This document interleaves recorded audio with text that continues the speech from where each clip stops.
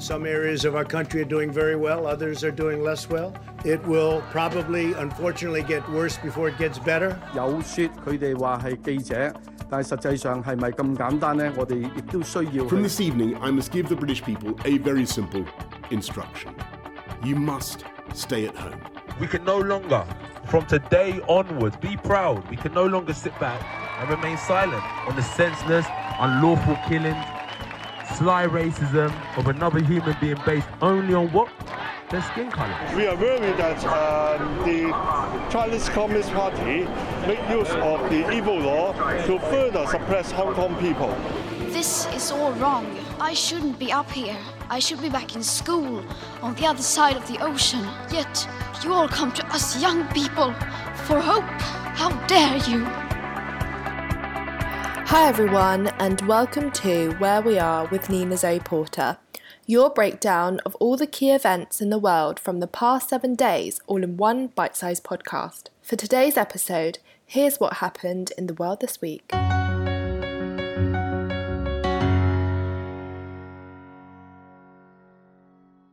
As we carry out this departure, we have made it clear to the Taliban, if they attack our personnel or disrupt our operation, the U.S. presence will be swift and the response will be swift and forceful. We will defend our people with devastating force if necessary. Thousands are desperately trying to flee Afghanistan after the Taliban has seized control of most of the country. Images have circulated of people scrambling to get on the flights out of the country, with even some trying to cling onto the wings of a departing plane. US President Joe Biden has told US citizens stuck in Afghanistan and allies who worked alongside American forces that we will get you home, but admitted he could not promise what the final outcome of the troop withdrawal would be. And he warned that lives may be lost in the evacuation effort.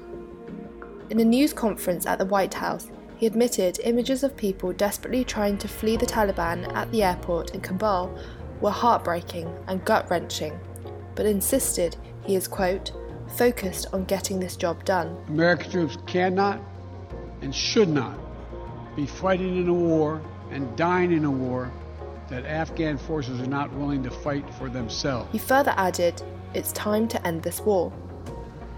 Joe Biden said 13,000 people had been safely evacuated from Afghanistan since August the 14th, the day before Kabul fell to the Taliban, but added that the mission was dangerous and every resource necessary would be mobilized, with nearly 6,000 troops currently on the ground. And next.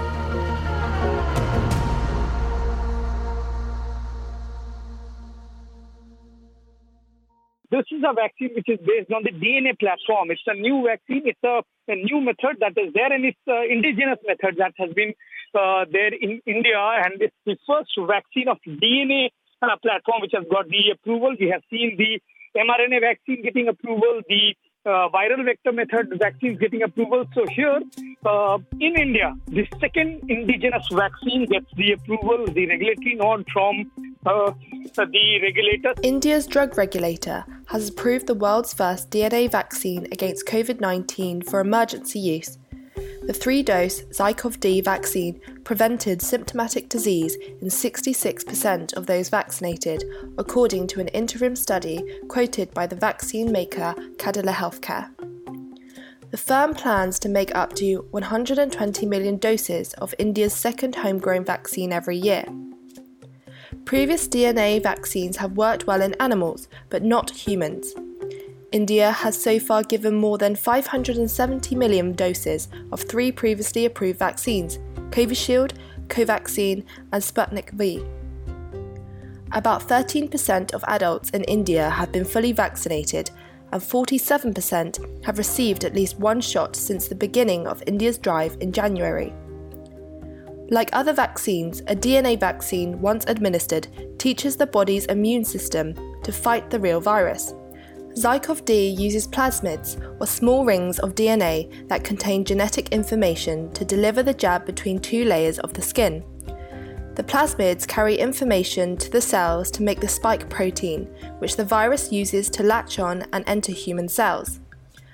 What is unique about this vaccine? That it's the first to be trialled among adolescents too. Yes, for the age groups of 12 to 18, Ridhima, the company says that the trials have shown some promising results as far as children, as far as adolescents are concerned.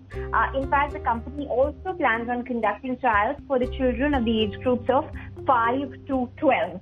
Now, having said that, like you mentioned, it is definitely a big deal considering if the Drug Controller General of India. Most COVID-19 vaccines work by giving the body instructions to make a fragment of the spike protein so it can trigger a person's immune system to produce antibodies and teach itself to fight off the virus. There are a number of DNA vaccines approved in the US, for example for use in animals, including a vaccine for a disease in horses and a skin cancer vaccine for dogs. However, this is the world's first human DNA vaccine against COVID-19. However, more than 160 different DNA vaccines are being tested in human clinical trials in the US. Most are devoted to treating existing cancers, and a third of the vaccines were for treating HIV. ZyCoV-D is also India's first needle-free COVID-19 jab. It is administered with a disposable needle-free injector, which uses a narrow stream of the fluid to penetrate the skin and deliver the jab to a proper tissue. And finally,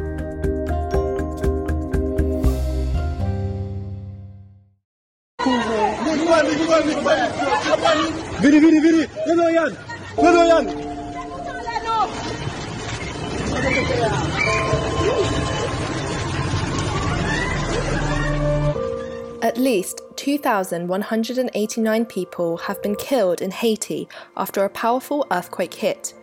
Although help is trickling in, struggling people say they need it more quickly. Haiti is the poorest country in the Americas and is in urgent need of medical, food and sanitation assistance, experts say. Since the 7.2 magnitude earthquake hit the island on Saturday, the US military has transported at least 200 severely injured people to hospital. Doctors are struggling to treat the more than 12,200 people who have been injured. Hundreds are still missing and presumed trapped under the rubble. Rescue crews are still digging through rubble in a search for survivors as the stench of death fills the air.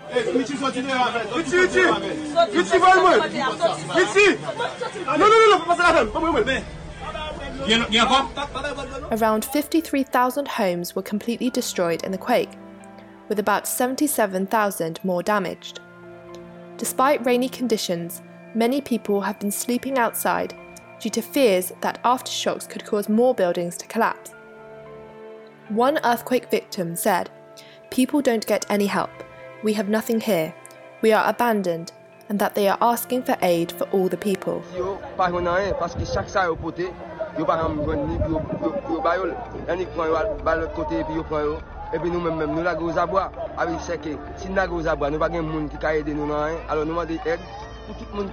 Rescue workers had to contend with armed gangs who attacked aid convoys. The UN Office for the Coordination of Humanitarian Affairs said on Tuesday that following negotiations, the gangs had agreed to let aid through. The earthquake compounds problems facing the impoverished nation, which is already reeling from a political crisis following the assassination of its president last month.